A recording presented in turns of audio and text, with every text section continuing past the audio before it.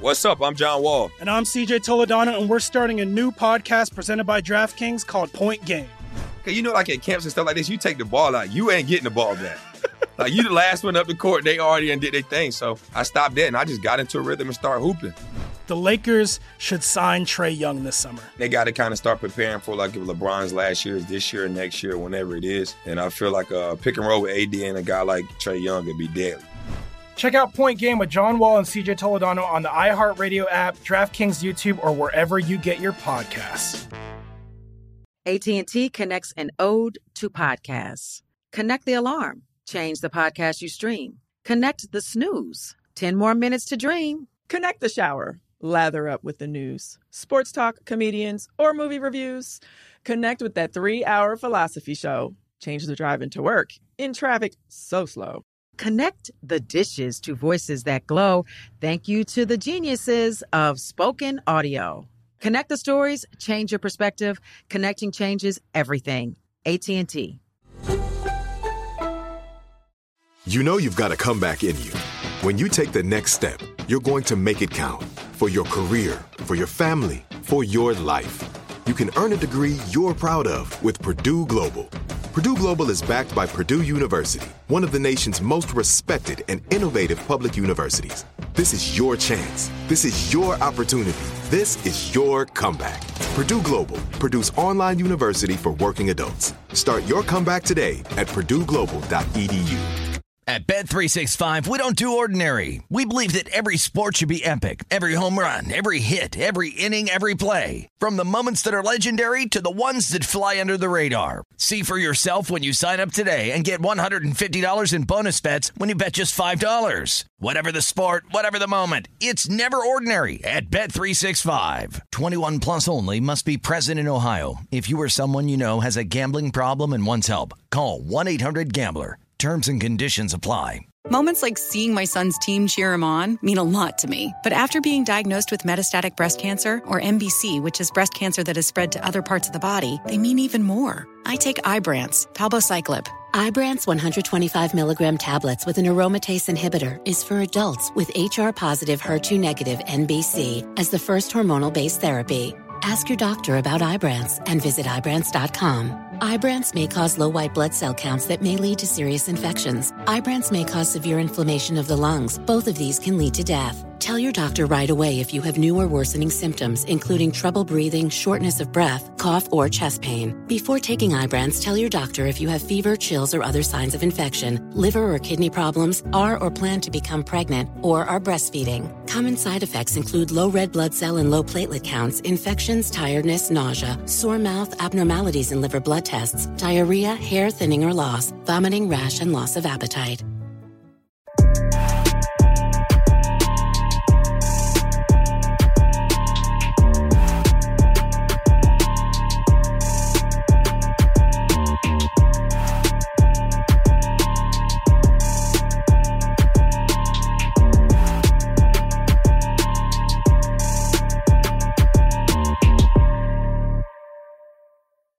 And welcome back. Another edition of All the Smoke. Jack, we got a good one today, bro. Legendary. Got a good one today. Someone I've been harassing, trying to tell you, been on his ass for like 2 years. I'm glad you've been harassing him. Telling him we need you, and we keep passing each other, but he finally came out here for something. I found out he was coming out here for something, and he blessed us with his time. 2-time NBA champ, 12-time All-Star, one of the greatest point guards / players. The original Zeke. To ever play this game. The real Zeke. Yes. The one and only. The one and only. Isaiah Thomas. Thank you, Appreciate brother. your time, man. Sir, Thank you for coming through. Thank you for being Always, here. always. There was a rumor just recently that you were going to sign with the Suns on the management side. It came out. And then what's the latest with that situation? So I'm on the board of UWM, which is Matt Ishbia's holding company. Okay. And, you know, it's crazy. You have the two biggest mortgage companies in the U.S. in Detroit, UWM and Rocket Mortgage. So I'm on the board. He and I have been friends for a long time.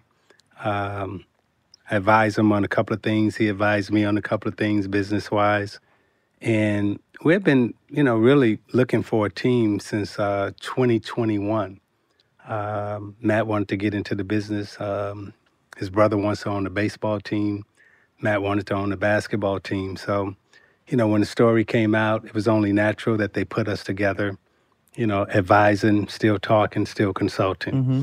I don't have any plans of being in a front office position ever again in terms of running basketball operations. Now, when you talk about advising, consulting, ownership, those type of things, that's probably where I fit in at. Not necessarily, I got too much going on. I don't see myself sitting in an office day to day running basketball ops again.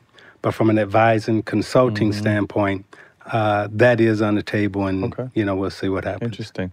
Obviously, basketball is what you're known for, but now you're known for just your entrepreneurialism. Is that a word? Or entrepreneurship? I mean, doing very well. Making shit happen. Mogul. Yeah. Cannabis space, champagne space, real estate, private equity. Business of basketball wasn't very big when you played because it wasn't very big when we played. Mm-hmm. You know what I mean? Now it's the norm, but you've been able to really capitalize off the court with investments in the business space. Can you walk us through, first and foremost, your champagne? Because you said that's what's keeping you youthful. So I'm fortunately enough for me, basketball and sport has given me the opportunity to really, expand globally. And the name of my firm is Isiah International, and we do a lot of business outside of the United States. So when you talk about the champagne space, we got 200 acres over in the Aube region of Champagne, which is the oldest region of Champagne. We're the largest black-owned champagne company in the U.S., largest first press grape of champagne in the U.S. And there's 3 presses of the grape: first press, second press, third press. And as you know, the first press is the best press. We also are known for our zero and low sugar champagnes. Why did we want zero and low sugar champagnes? Being former athletes, right? Most people who drink champagne immediately complain of a headache. Mm-hmm. So you ask the question, why, right? It's the high sugar content and the high sulfites, right? So we wanted to bring something back to the U.S., not only back to the U.S., but back to all people who love champagne, drink champagne, promote champagne, but it's not theirs. Mm-hmm. So what we wanted to do is bring you the best of the best. And my econ teacher told me a long time ago that, if you got the highest quality and you can give it to the customer and the consumer at the lowest price, you're gonna win. You win. Then long term, you're gonna win the game. Mm-hmm. So it's not the best marketed. It's it's the best, highest quality. And we're out here now getting ready to onboard in a couple of the Hyatt hotels. That's why I'm out here. Okay. So Chirlan Champagne, the number 1 rated zero low sugar, first press of the grape champagne in the United States, black owned, and also supported by the 450 NBA players on the NBPA side. Okay. So shout out to the NBPA for, helping and sticking with former players and we market everybody else's stuff. Now we got some black owned, so it's good to get that in there. They might have the all-time most successful backcourt ever. Microwave, super successful. Mm-hmm. Zeke and Joe D. Them 3. Like, if you wanted to model yourself after some basketball players that took advantage of their career and after basketball, y'all might have the top backcourt in history as far as business-wise. Thank you. Now, seriously, if you think about it. No, you ain't lying. If you think about it. Yeah, I hadn't thought about it that way, but that's why we on this show. Yeah. That's why y'all the number 1 show and got all these cameras. You think about it that way, though. You think about it that way. Well, thank you for that. Yeah. And we, if you notice, when we was describing ourselves when we were playing, the media always gave us the physically tough label. But we always described ourselves as mentally tough. And that's the most important tough. Yeah, it's like, you win with smart people. You win with people who don't make mistakes, who understand how to, operate, work within the system, game plan, make sacrifices, and then you try to go out and win the basketball game with it. And fortunately enough for us, we had a lot of players that that wanted to do that and did it at a very high level. Mm-hmm. Real high level. Can you talk a little bit about the cannabis space? That's something that Jack and I are both in, and it, obviously, this push was supposed to be the push for the minority population in that space, and we're still very small percentage of the population that's making that up. But can you talk to us what you guys are doing in the cannabis space? So I'm chairman CEO of a publicly traded company called One World Products, where we cultivate and grow in Colombia.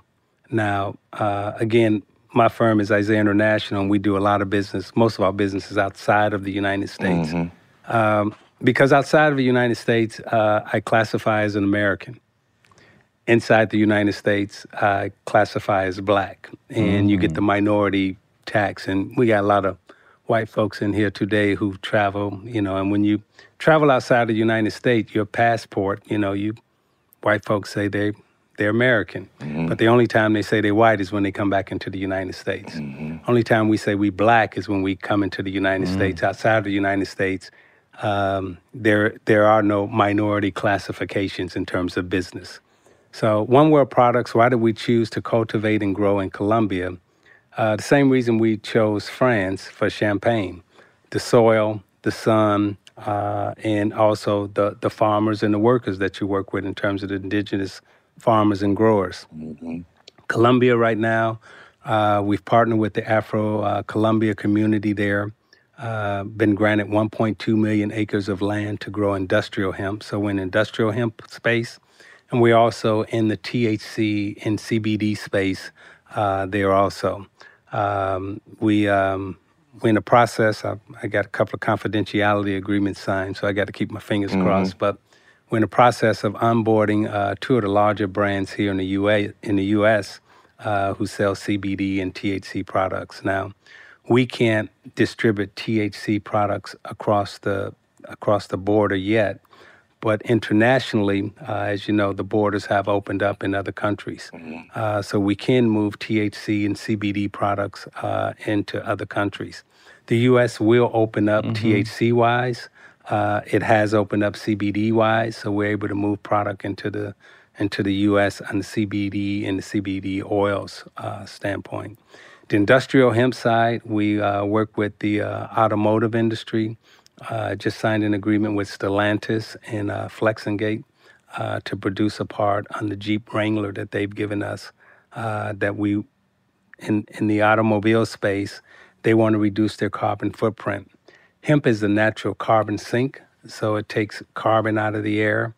And what we've done in that company, One World Product, is that we position ourselves not only to be the largest supplier of industrial hemp, but if you think of, how can I put it, most companies are set up to deal with corporations. We set ourselves up to deal with industry changes. So as plastics are moved out of the industry, you're looking for the next raw material that will be infused into the industry. And we see industrial hemp being the replacement for plastics and also reducing the carbon footprint.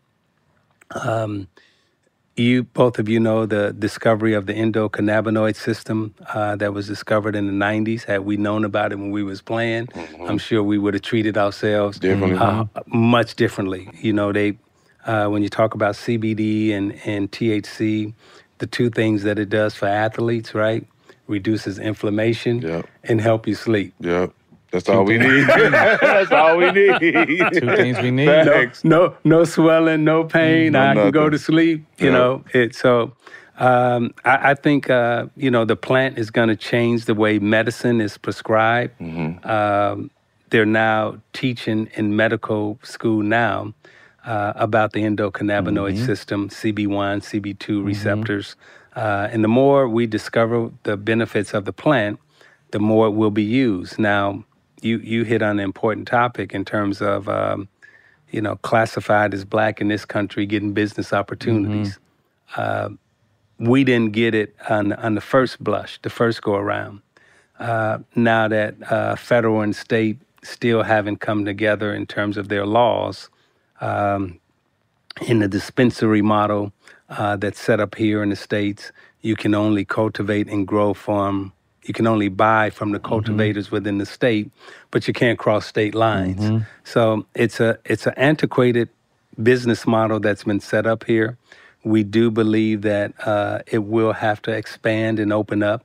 And once it expands, like any product, and you can globally buy it and supply it, we see ourselves in Colombia being a unique trade partner with the U.S., probably the biggest trade partner with the U.S. on this side of the equator. Most of your flowers that you get come from Colombia here in the U.S., your coffee, your bananas, a lot of fruit. So as a trade partner, Colombia is one of your biggest trade partners.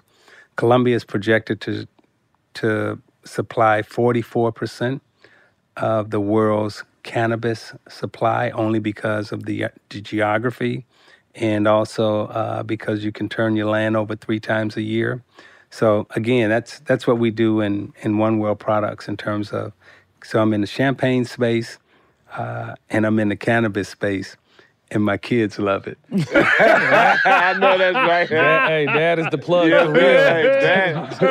Dad is popping. Dad is the plug. Love it. I'm like, that's dope. Let's go back, man. I'm a West Sider.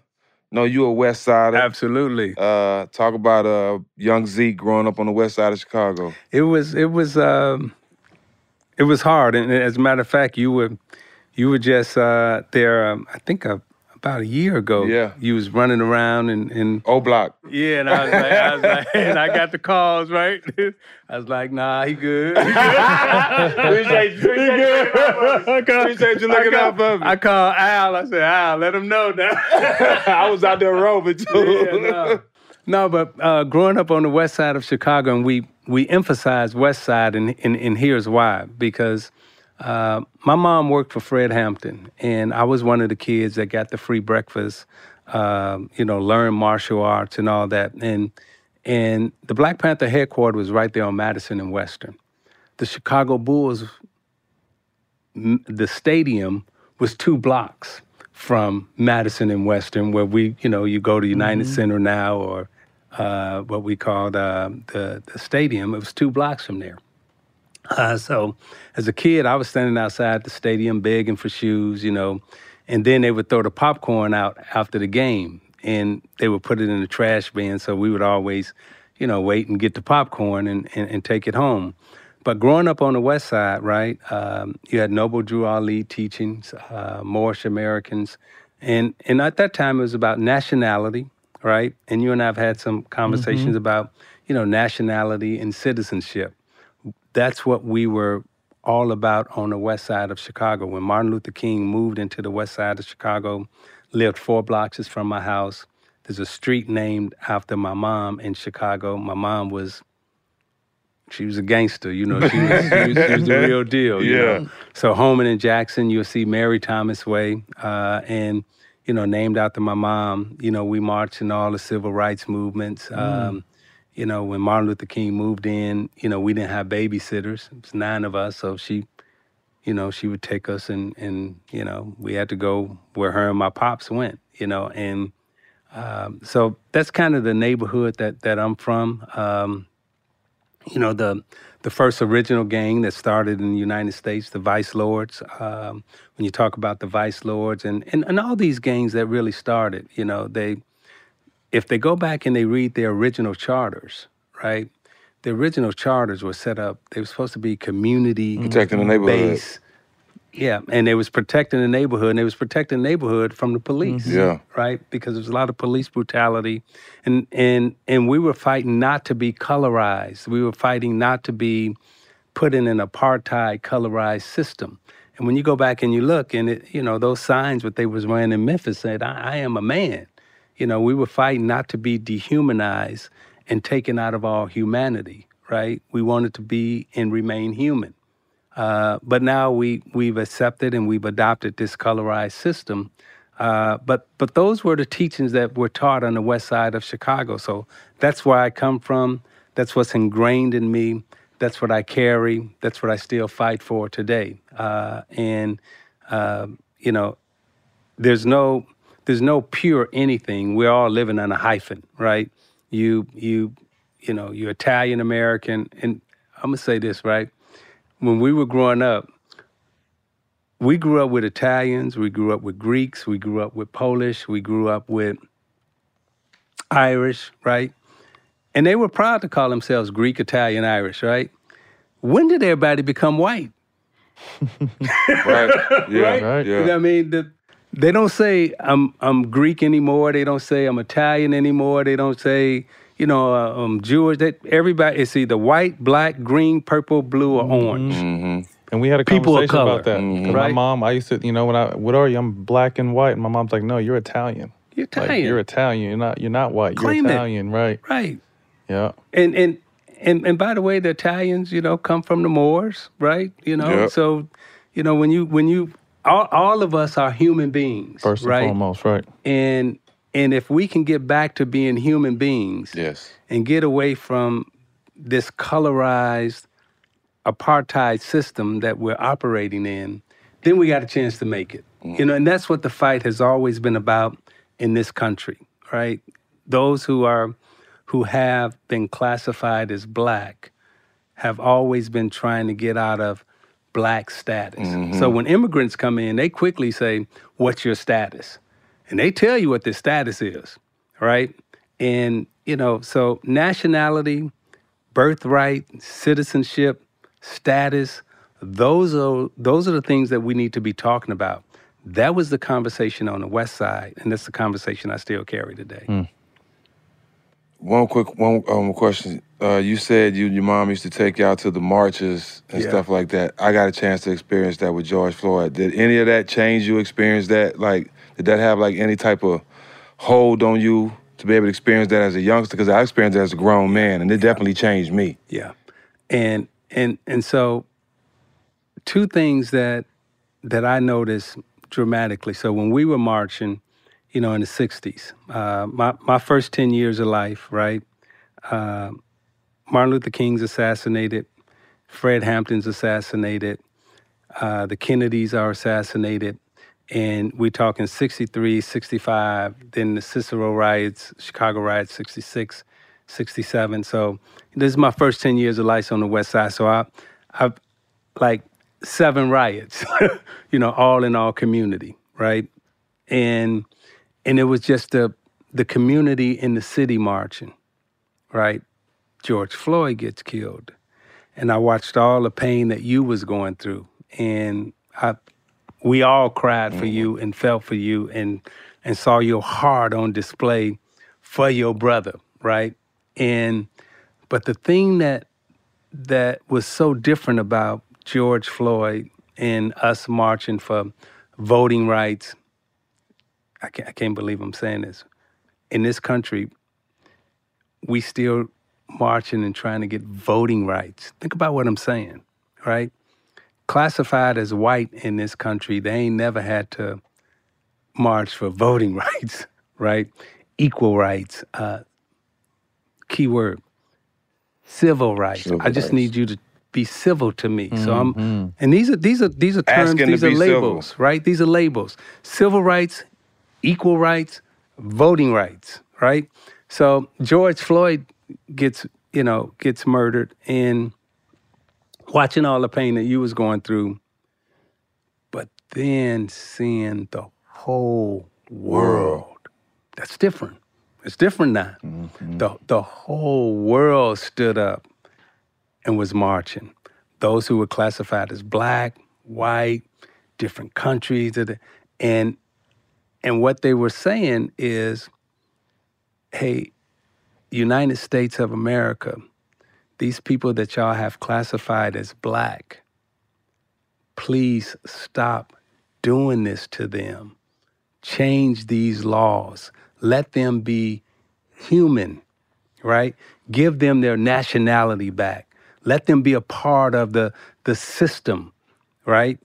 And that was different, where the world stood up. And not only did the world stand up, but you had black folk, white folk, green folk, everybody orange together. Folk. I mean, everybody. And the sustained movement of the young folk. The young folk in this country was like, hey, I don't know what y'all talking about, but I like Snoop. You know what I mean? We ain't budging. We I ain't like budging. Jay. You know, I like you know. It's like this my brother. Right. And so the young folk, what they've done in this country, and I hope they keep it up, is putting the pressure on to let us become a part of the United States American fabric, and we don't need no. We classified as a minority. When you look these terms up in the dictionary, right? Hey, these words have meaning, right? So, hey, I'm not a minority. I'm a grown man. Right. Right? I can take care of myself, pay my own bills, I'm not a handicapped individual, and don't classify my business as handicapped. Treat me, level the playing field. We come from sport, and all we ask for is, hey, man, just the referees don't cheat like they cheated for the Lakers.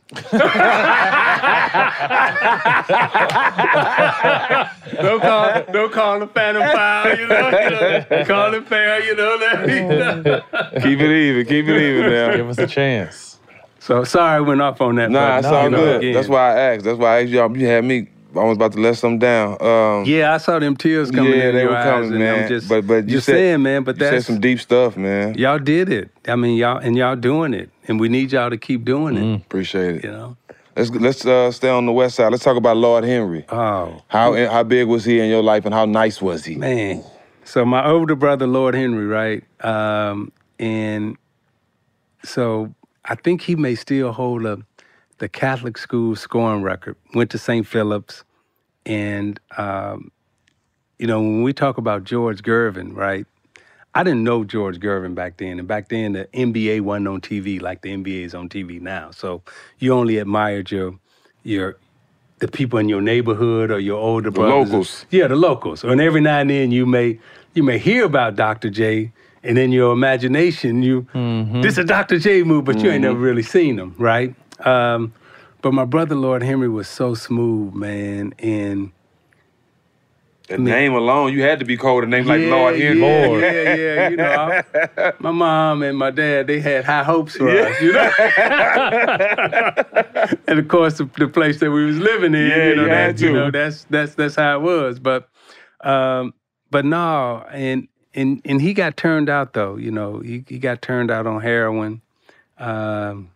Ended up dying, several years ago. But man, you're talking about a pretty jump shot, between the leg dribbles, behind the back. And the way I was taught to play the game and the way he taught me to play the game, it was all spiritual. It was like, and I can remember him and my second oldest brother, well, third oldest brother, Larry, it's like, Junior, you just can't play the game. You got to feel it. I mean, when you shake, you gotta feel it, man. You just can't, you just dribbling. Like, what the fuck is that? You just dribbling, man. Looking like a robot. Yeah, you gotta feel it, man. And so that's how, you tried to play. You tried to put that spirituality into the game where you tried to make that person who's watching you play feel what you feel, right? And so my brother, Lord Henry, he, like I say, he died of heroin. But the one thing, he kicked, right? And I remember when he kicked, and he said, I'm going to go back to school.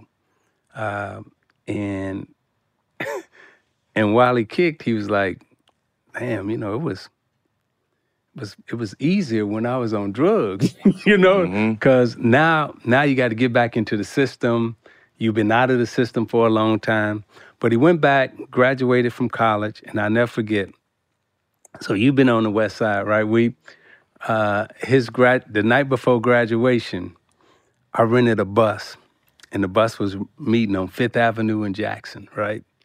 And he was graduating from school in Detroit, Phoenix University, that University online, Phoenix. That online thing. So I rented a bus, and I had the bus, show up on 5th Avenue in Jackson at 4 a.m. 3 a.m, I want everybody to be there at 3 a.m. Bus gonna leave at 4, going down to Detroit so we can watch Lord Henry graduate at Ford Field. And I never forget, bus driver calling me up like, hey, man, you sure I got the right address? You sure I'm in the right location? I'm like, yeah, man, you're in the right location. So anyway, all of Lord Henry's friends, some are still addicts. Then some, I've kicked and everything. So we load up the bus. And as the bus gets loaded up, now they drive down to Detroit. I meet him in Detroit, and we at his graduation. And I never forget, man, like,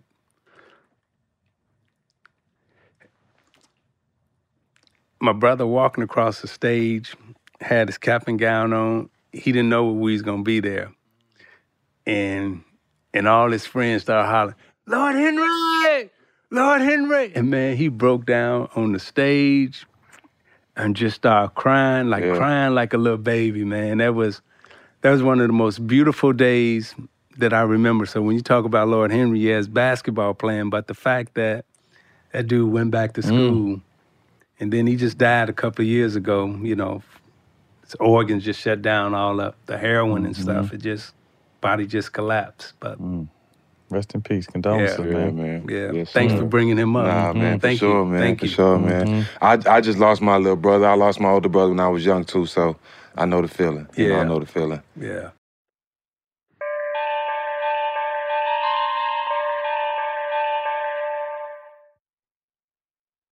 What's up? I'm John Wall. And I'm CJ Toledano, and we're starting a new podcast presented by DraftKings called Point Game. We're now joined by 3-time NBA Sixth Man of the Year, elite bucket getter. Let's please welcome Jamal Crawford to Point Game. King of the Court one-on-one tournament. If they had it back in your prime, do you think you could have took it all?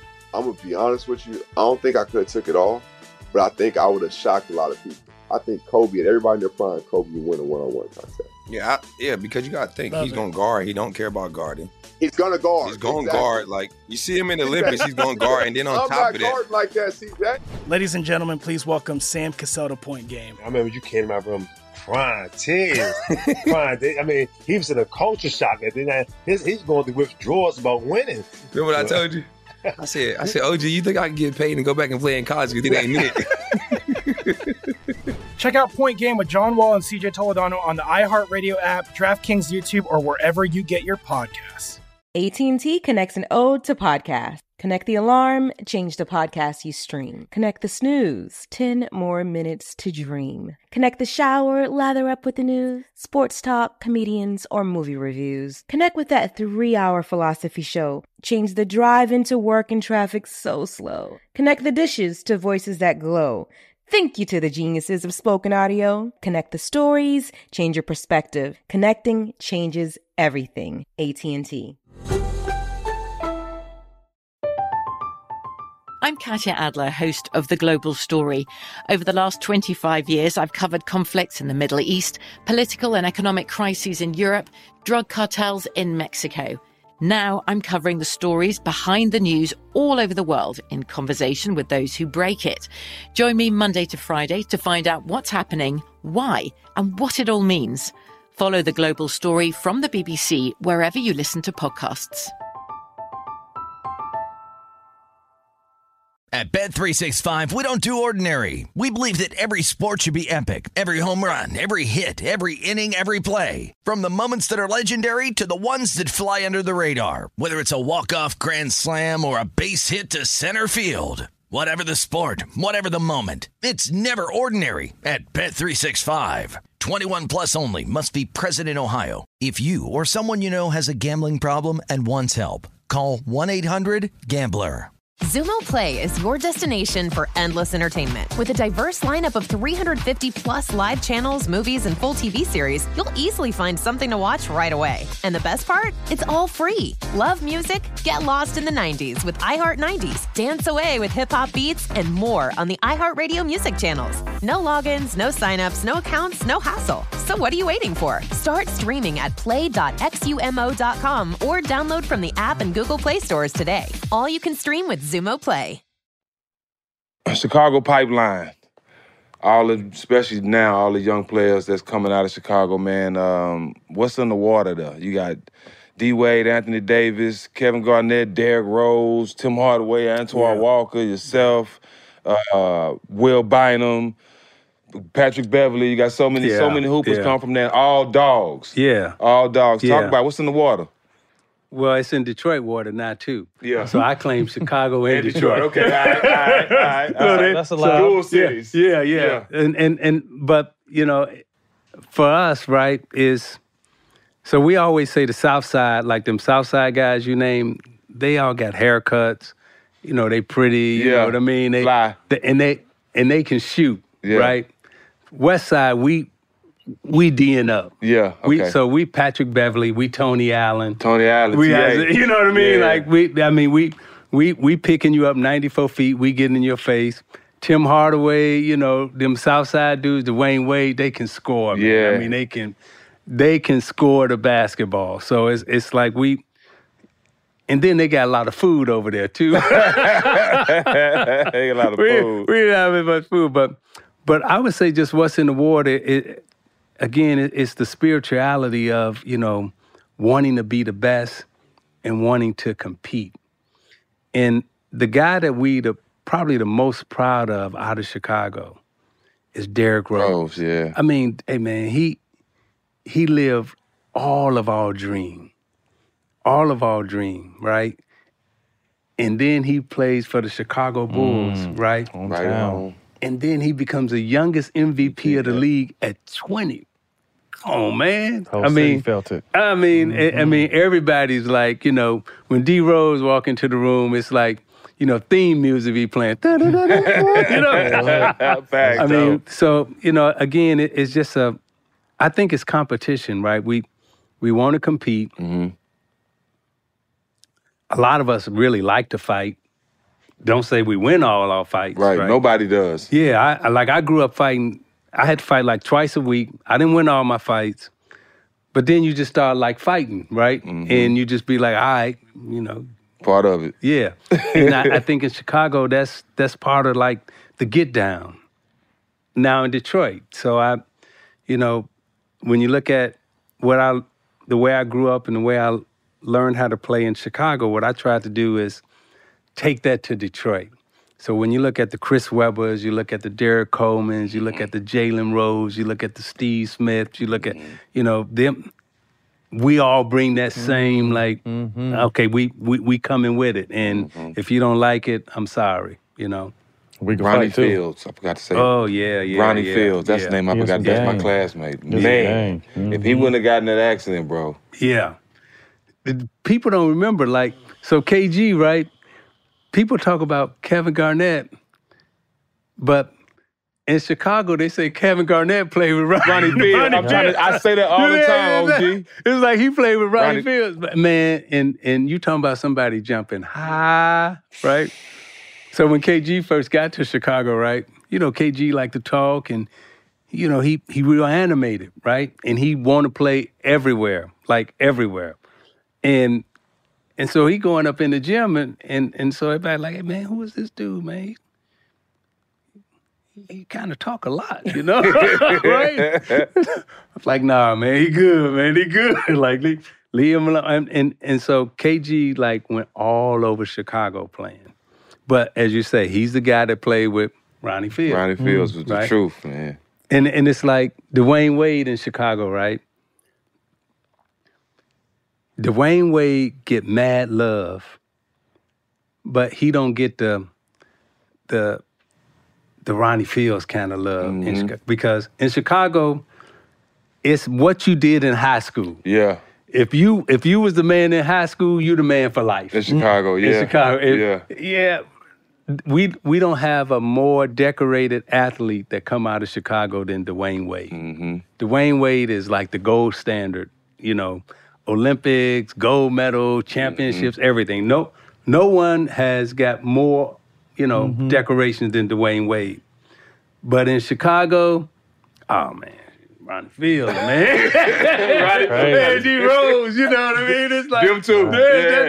That's how it go, you know. It's like what you did, you know, in high school is what mattered. That's crazy. You end up choosing Indiana for college. Who else was on your list? Nah, I didn't choose Indiana. Okay, well, talk to us. My mom chose Indiana. Well, talk to us about who was recruiting you and where you wanted to go. So, of course, I wanted to stay at home and go to DePaul. And then my second choice was Iowa with Lute Olson. And, so Coach Rosborough was the assistant coach at Iowa. And he actually coached my brother, Lord Henry, and Gregory at Our Lady of Sorrows.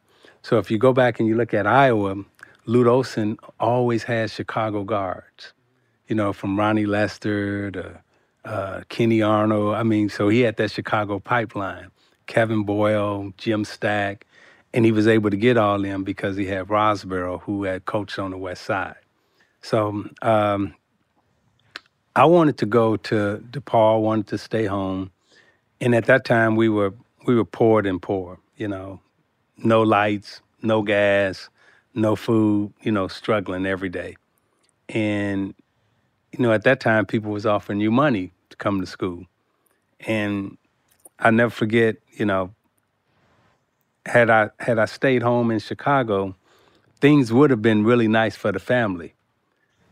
I don't know if I would be alive today, though, if I would have stayed home in Chicago. And y'all can understand this. And I've never really said this, but growing up in the neighborhood that I grew up in and growing up the way we grew up, my mom made the wise decision and said, you're going to go to Indiana. Had I stayed in Chicago, I don't know if, running around doing the things that we were doing. Caught up to you. Yeah. So, but she chose Indiana for me, Legend has it that when Bob Knight showed up, the whole neighborhood showed up. The whole neighborhood showed up, and then there was a fight almost that broke out too. So my two older brothers, all my brothers were there, and my second oldest brother, Gregory. I'm sure you heard about my second oldest brother, Gregory. So he asked Coach Knight the question. It's like, Coach, like if Junior was to, go down to Indiana, we know the Klan is right there, and if something was to go down, who's gonna look out for Junior?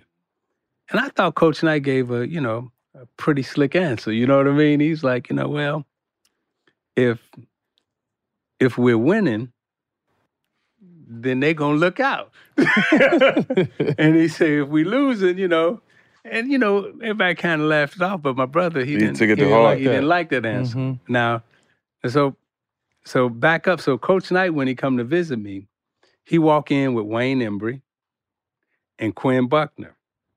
Now, Quinn Buckner, undefeated, at Thornridge, undefeated at Indiana, and Wayne Embry, first black general manager, in Milwaukee. Now he walk in, he flanked with them, right? And he coming to recruit me. So big respect walking through the door. So my brother didn't like his answer, right? And so my brother, my brother was lit at the time. I mean, he was, that's just how they was, right? And so my brother was like, hey man, I don't like that, that. What you mean they gonna take care of him? We take care of Junior, and so the conversation quickly got heated. And the voices raised and everything else.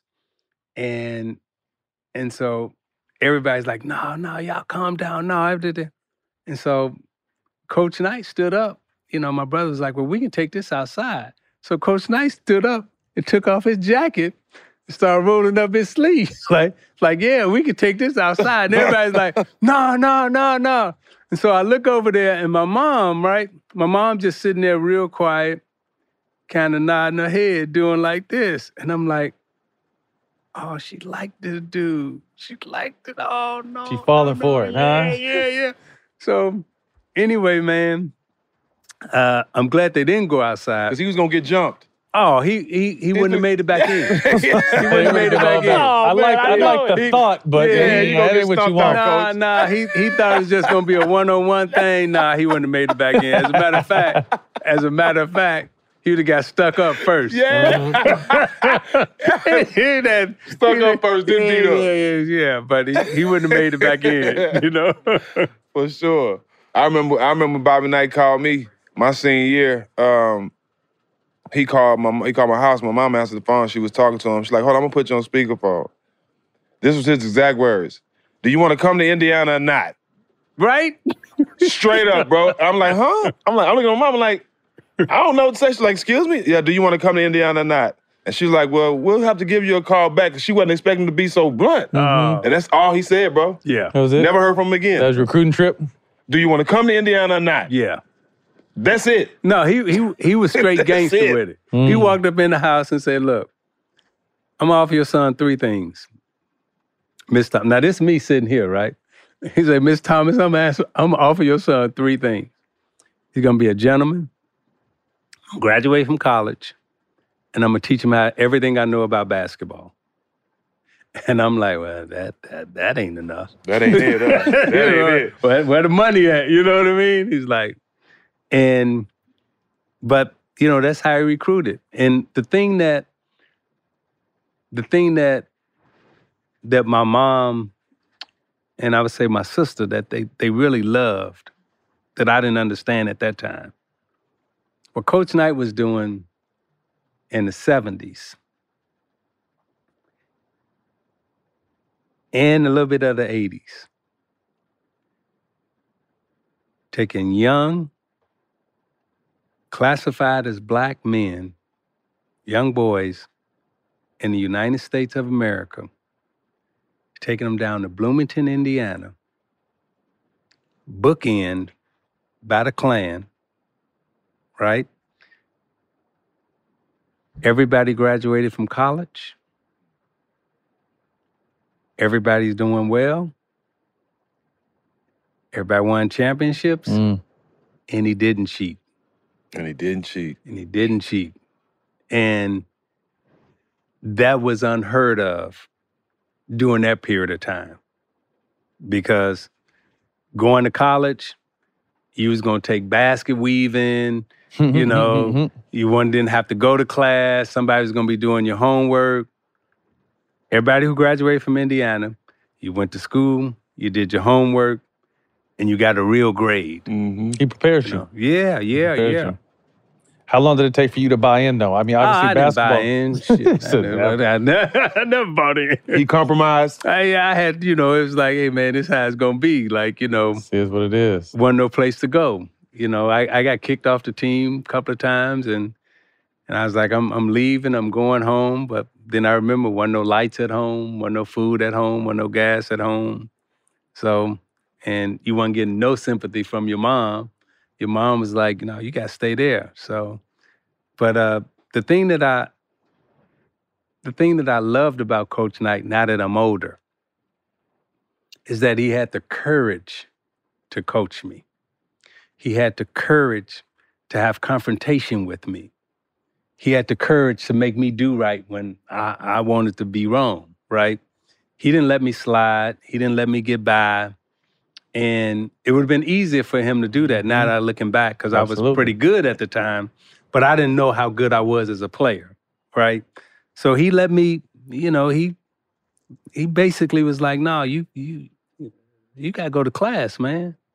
If you don't go to class, you can't come to practice. You can't lay in your bed all day and think you're going to come to practice and then go to class. That ain't happening. Now, of course, that's what I wanted to do. That's what we all wanted to do. And then in terms of freedom, right? Like, we had no plays at Indiana.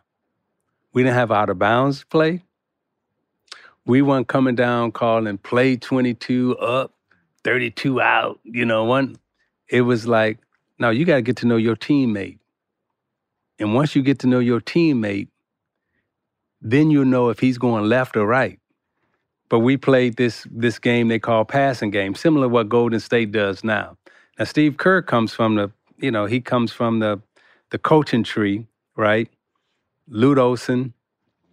When you look at Lute Olson, when you look at Pop, all of them really have, similar coaching trees and thinking philosophies, very similar to Knight, right?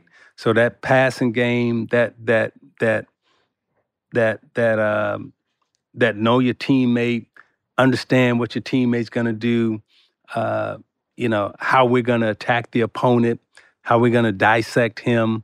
Some teams only enter the ball on the left side of the court.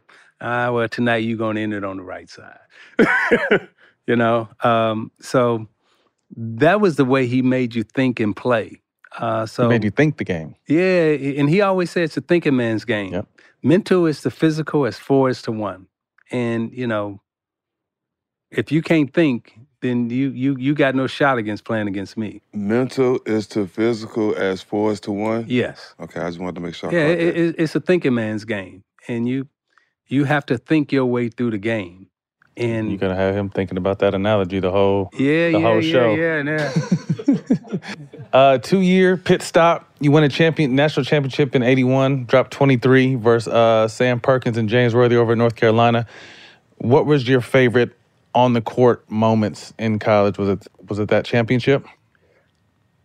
2 favorites. The first favorite was February 14th in Iowa. Mike Whitson's return. Because my freshman year, he had back surgery. We were ranked number 1.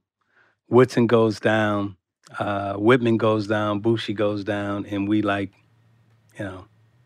we faltering, right? Whitson comes back, and that's his first game, and it's in Iowa City. And this is my freshman year. And my whole time now, playing for Coach Knight, I'm waiting for this genius moment, right? I'm waiting for him to grab the clipboard, and draw up some stuff. But I ain't seen no clipboard in I ain't seen the clipboard since I got there, right? So we down 1 in Iowa.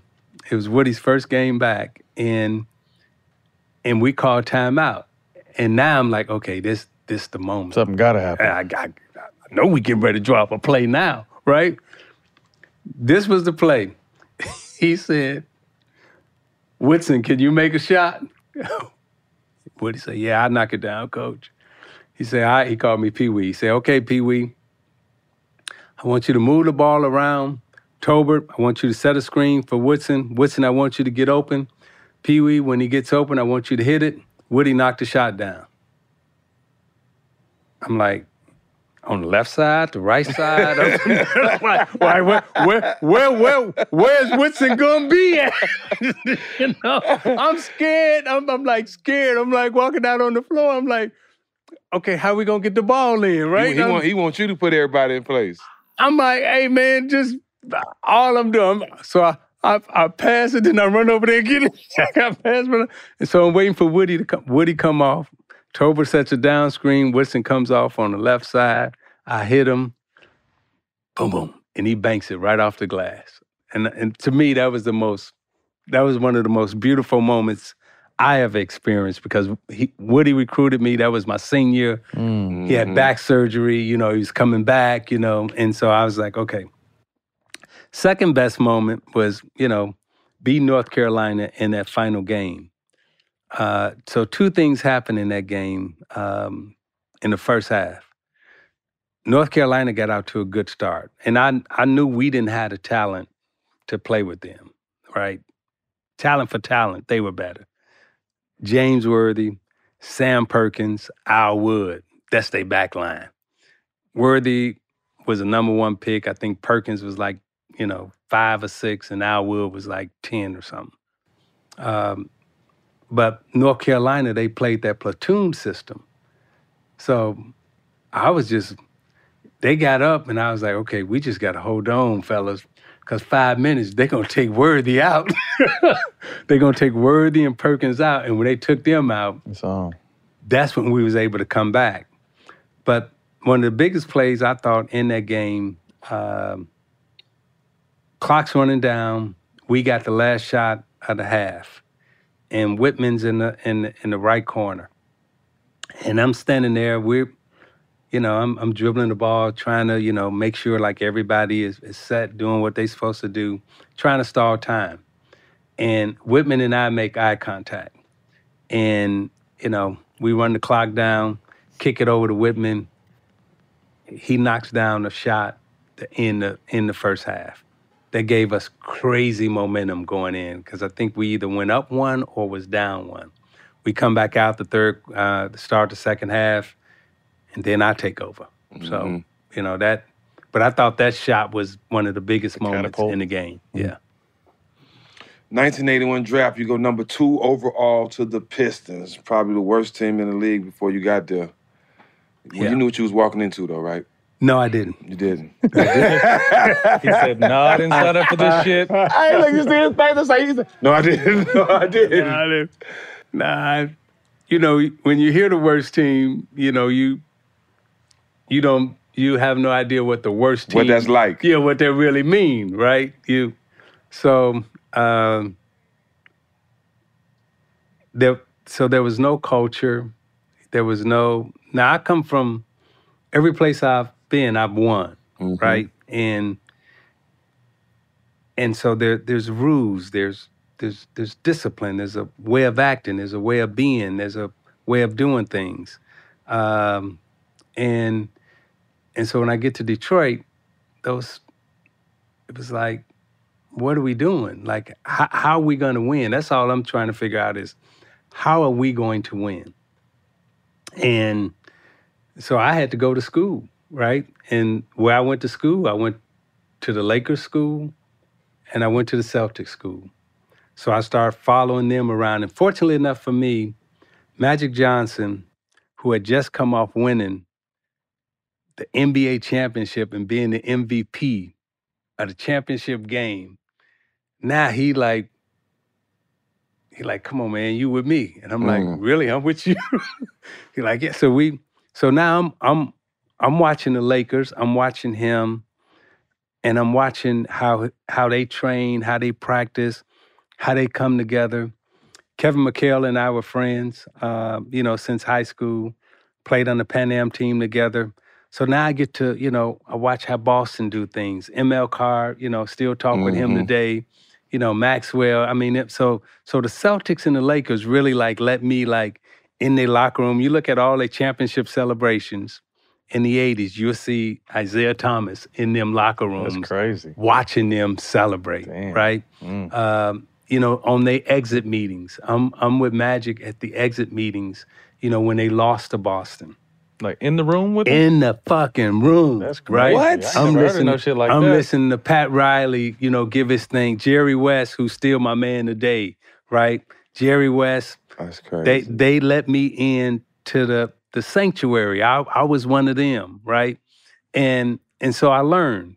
And so in learning, not only did it make me better, but I was able to bring some things back to the Pistons in terms of, hey, if we want to win in this league, this is what it looked like. This what it looked like. Say that again. This is what it looked like. This what it looked like, yes, sir. right?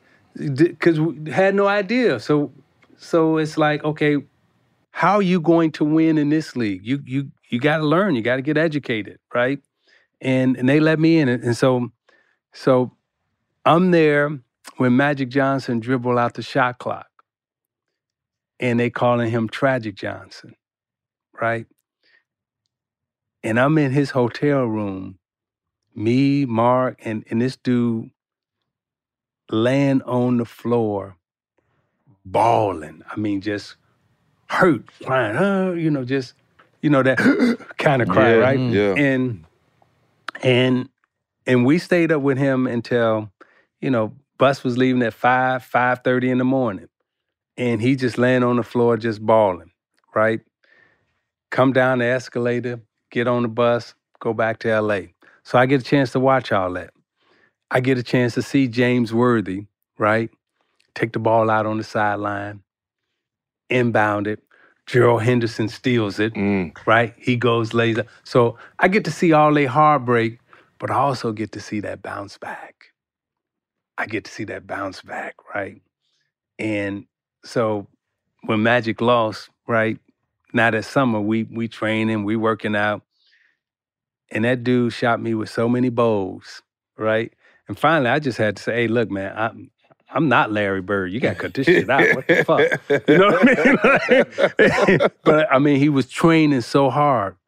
And so now Mark and I, we going through all our stuff, right? That summer, that dude shot maybe 1,000 free throws a day. And I'm like, why you shooting so many free throws? Like, but come on, man, work on your jump shot. You gotta get your J right now. That dude went from being a 83, 84%, jumped to 90. Wow. Jumped to 90% from the foul line. Then became the MVP of the league. That's big. You know what I mean? So watching that and learning that, so when you say now the Detroit Pistons, so we didn't have no culture. So what did I do, right? It's like, okay, this is who we are. We need an identity. This is who we're going to become. This is how we're going to dress. This is how we're going to talk. This is how we're going to look, right? And then bringing some stuff from the neighborhood, right? That 10-point program, right? It's like we're gonna instill this into our team, right? There's gonna be some rules. This how we're gonna follow. This how we're gonna act. This how we're gonna march. This how we're gonna be. This is who we are in this NBA league, and still today, this is who we are. This is what we do. Now, if we didn't establish that culture, that language, that belief system, those values, we didn't have the type of talent that LA had. We didn't have the type of talent that Boston had. But we had a belief system that was so strong that this gonna mess you up when I say this. Bill Laimbeer believed that he can compete every single night against Kareem Abdul-Jabbar. It's a strong belief. Come on, work with me. Work with me. Think about what I just said. Yeah. Right? Think about what I just said. Yeah, the zone out. Yeah. I mean, it's like that in itself, right? Laimbeer walking out on the floor with the belief and understanding that number 33 in purple or number 33 in gold, if I do what I'm supposed to do, I can beat you. Nobody in the world would agree with him. Nobody. And they didn't. Yeah. They didn't. By the way, they still don't believe it. I know. I'm just glad the film don't lie. Film don't lie. We just had Barkley on, and Barkley was talking about around the time you coming in how Bird and Magic saved the league. Do you agree with that? I think Bird and Magic saved the league, and I think the league took off when the Detroit Pistons showed up on the scene. I think Bird and Magic, what the NBA was coming out of in the 70s, and how the United States was. I mean, we have to talk about that now. How the United States was for black men in the 70s. And then Bird and Magic being on the stage in the early 80s, coming out of college and then, playing that game again. Magic coming to LA, Bird going to Boston. They walked into culture. They walked into foundation. They walked into a way of being. They walked into winning. They didn't have to, get a piece of paper and go to school and get educated. Right. They walked into it, right? Now, that helped. But what the ratings say and what the numbers say, when the league took off, is when them bad boys from the Detroit Pistons showed up, because we showed up with a totally different kind of crowd. We had, people from all different walks of life. And we started putting 50, 60,000 people in the Silverdome. That's a big-ass stadium. And then we had 3 rivalries. I think we're the only team that only had 3 rivalries. The Lakers, the Celtics, and the Bulls, right? So every time we played, everywhere we moved, right, it was different. And then we didn't understand, we didn't know. So we met a gentleman by the name of Mike Ornstein with the LA Raiders, or the Oakland Raiders at that time. What they call cross-marketing today we didn't know there was such a term as cross-marketing. But our connection with the Oakland Raiders then let us start changing our colors. So we went from the red, white, and blue to the silver and black. And then we had a second jersey. We had a second uniform, and the NBA really didn't own any of that. So when we walked off the stage and the Bulls walked on the stage, that's when y'all got the shooting jerseys. That's when they started changing the different color uniforms and everything else. But the Pistons started all that. So the highest rated games in the 80s, Pistons against Celtics, Pistons against Lakers, Pistons against Bulls. And they all have one thing in common. Pistons. That's the Detroit Pistons. It's that attitude and energy y'all brought. First NBA game, 31-11. Ooh. Crazy first game, 31-11. Jeez. You make the All-Star game as your rookie year too. Clearly the leader of your team. Did that come to you naturally, or like when you showed up, they knew you was leader, or did you have to fight for that? I never thought of myself as the leader. I never thought of myself as the captain. Leadership is given. You never walk into a room and be like, I'm the leader. They vote on it. Who's going to be the captain? Okay, you can be the captain. And I was selected the captain and the leader only because they trust me, right? And that type of trust is earned, and then you have to honor it too. Like that means uphold it. Yep. Yeah, that means you can't go out when everybody else is going out. Right? You can't. I didn't know it meant that much. Yeah, you can't do the things that everybody else is doing. Because there's a certain amount of trust and respect that goes along with that. Yeah. So that first game against Milwaukee, I'm playing against, not Quinn Buckner. I'm playing against him. This is my first time playing against him. That dude was just in my house. He went undefeated. He went undefeated in high school and undefeated in college. Still the last undefeated team, right? Now I'm playing against him. And he like, hey, Junior, how you doing? I'm like, oh, fuck, this is going to be a bad night, right? And so I remember like the first 2-3 plays, I get by him. And I go down the lane. I make a layup. I come back down the lane again, and Bob Lanier, literally, I'm up in the air like this, and he goes, woof. Caught you in the air? Caught me in the air and set me down and said, look, don't come down here no more.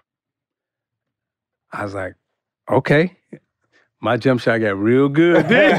That was a big boy. Because when he called me, it wasn't, when them guys hit you, right? It wasn't like a gentle whoop. It was like, yeah. And they put that force behind them. And that old as man a little strength. dude, you feel that, right? That old man strength. That dude set me down, man, and but I had a good game that night. But I was looking forward to the next night. So you talking about that 31-11. That next night, then we come home to play the Chicago Bulls. And I dropped 30 in that game. Oh. Now, that's the game that I really like. Yeah. Because now all my boys there. Everybody there. I mean, everybody there. Red, Magic What's Wand. that trip from Chicago to Boston? How long is that trip, bus or car? From Chicago to Detroit? Oh, excuse me, yeah. Oh, it's 4 hours and it's 3.5, depending on how fast you're going. Yeah. Jack can get there in 3. Yeah. 2:45. So straight down 94. So now, we go to Chicago, like I say, Red, Magic Wand, all my brothers near them there, everybody up in the stands, and my mom and my aunt, like back then, they didn't have them metal detectors. So my mom, she believed in the Second Amendment now. She got her packed. piece, She huh? had I was a real G. Yeah, and my aunt got a switchblade. She carried a switchblade in the wind. And I don't know if people remember this, but like she would be sitting there talking, right? And you remember they could do tricks with their switchblades. Yeah. And she likes, be talking to you and like twirling it all around and hitting it. Nice with it. And close it up on you when they finish. And so they would bring food to the game. So they bring in their chicken and everything, and and I'll never forget. So we, Ricky Sobers was the guard then. Wore number 14, top. Ricky Sobers. Played at UNLV, right? And so we, I'm going through my stuff. I went between my legs, and that dude like hit me so hard, bam, right? I folded up, right? Because back then, they didn't like when you try to show them off. Like now, you can just go through your legs and everything else for a long time. Back then, they stand you up. And so I say, hey, man, don't hit me like that no more. What you gonna do, you little punk? I say, okay. I say, you see all them people sitting up there? I say, you live here. I say, you hit me like that one more time, you won't live here no more. Straight up. That's simple. That's simple. And we had a good game. Yeah. You ended up winning. Yeah. I ended up winning.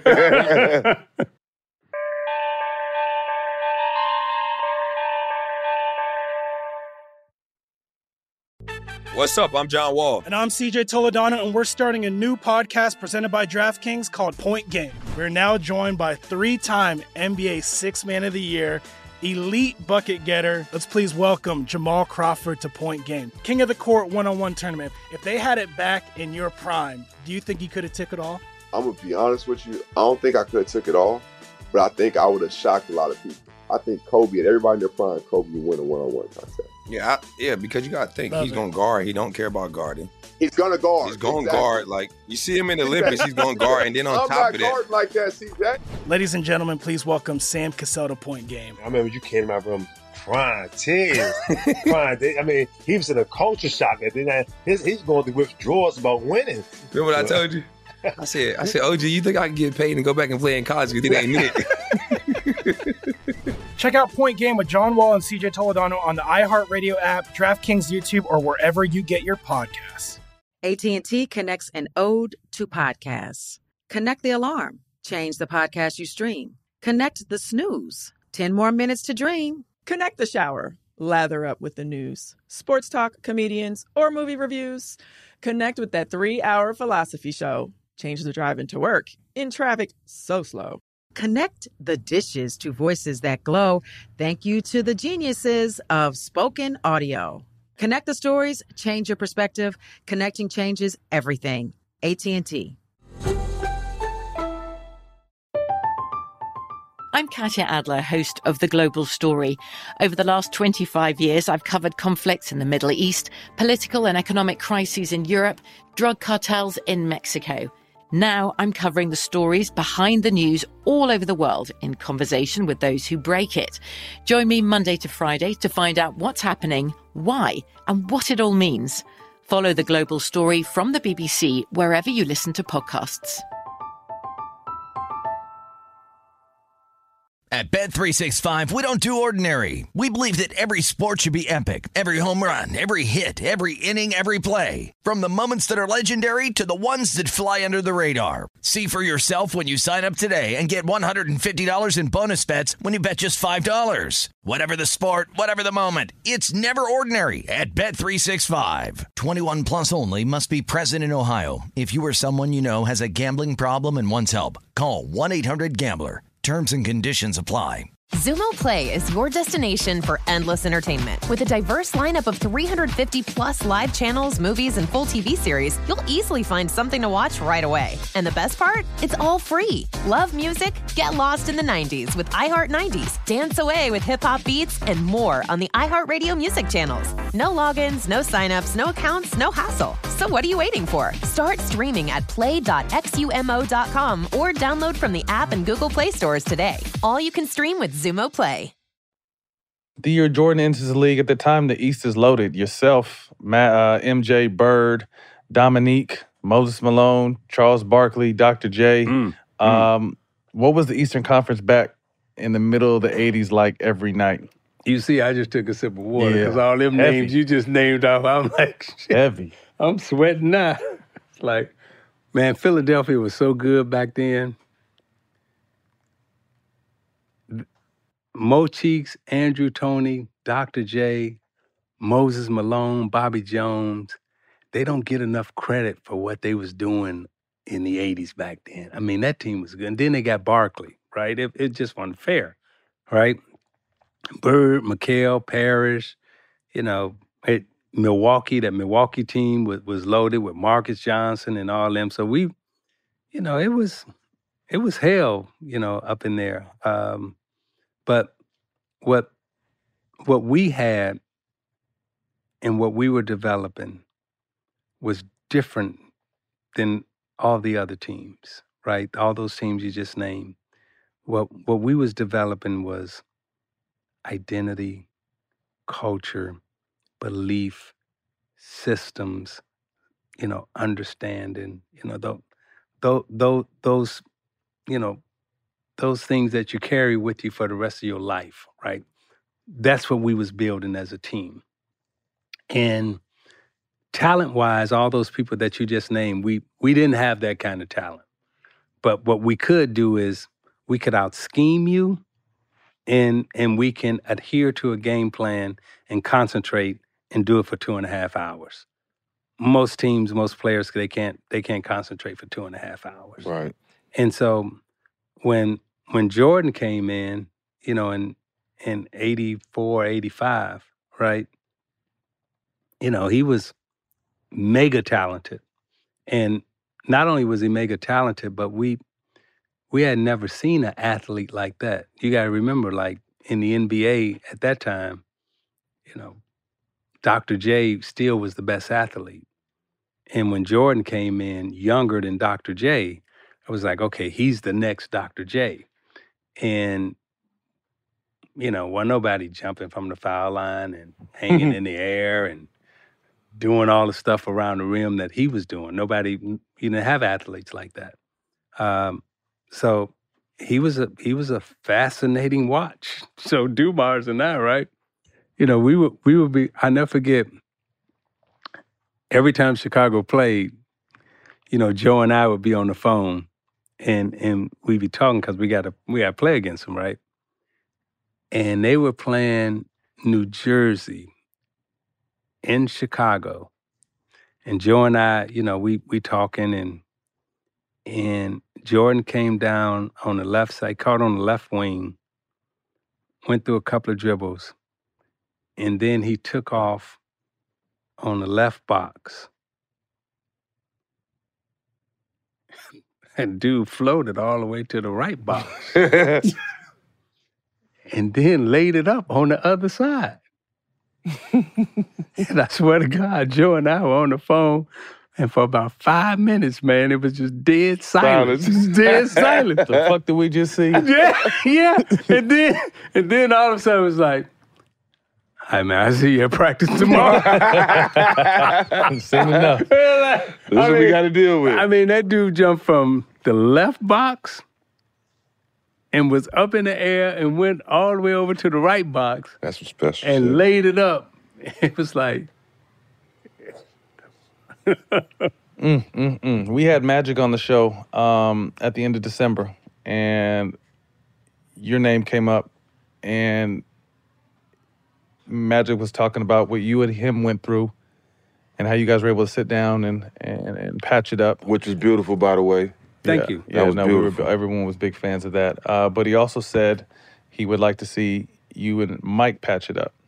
You called me after that, and we had a conversation on the phone about what was going. You care to share any of that? Yeah, hey man, I just want some people to be honest. Yeah, I got no problem sitting down talking with anybody. Mm-hmm. Right, and as you can see, I'm your open book. I live with love, peace, truth. Honesty, courage. I stand on my square. I'm upright. I'm independent, and I sit in any chair and I talk to anybody. Right. Mm-hmm. But some people they ain't been telling the truth, right? Now, anywhere, anytime, publicly. Don't call me behind the scenes apologizing or asking your friends to apologize, right? You got on national television and you called me an asshole. And then you said you hated me. You said that on national television. Now, if you didn't mean it, get on national television say that and apologize for it. Now, if you meant it, let it ride as it is. But So I called you, and that same day, you know who I called? I called Magic Johnson. Magic was on a plane. They was shooting a commercial in Atlanta. Him, Sam Jackson, everybody else. We were staying in the Four Seasons Hotel. We missed each other, right? Because he said he had to go, so he on the plane, right? I call him up. Magic didn't mention Michael Jordan. All right. So I'm still waiting. You know, everybody say this stuff publicly, right? Hey, I'm gonna do this, I'm gonna do this, I'm gonna do. All right, well, I'm the type of guy, I sit here, I talk to you, I talk to you. It ain't a person in this United States of America that I'm not willing to sit down and have a conversation with and break bread with. But if you lying and throwing stones from behind the scenes, okay, that's you. But if you honest and you upright on your square, I'm willing to deal with it. Yeah, that makes sense. You know, so that's all I know. Mm-hmm. Now, where do we go from here?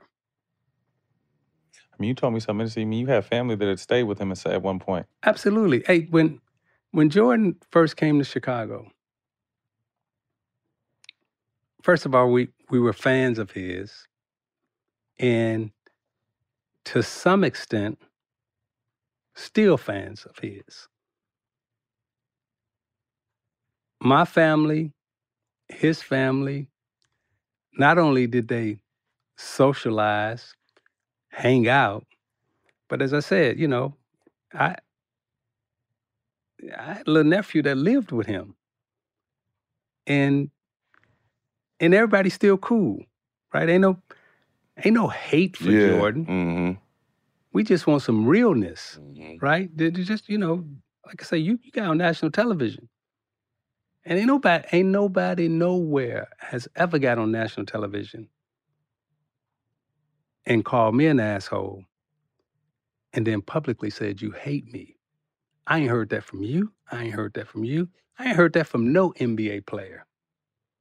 And so and by the way, all them years that you supposedly hated me, you voted for me to be the president of your union.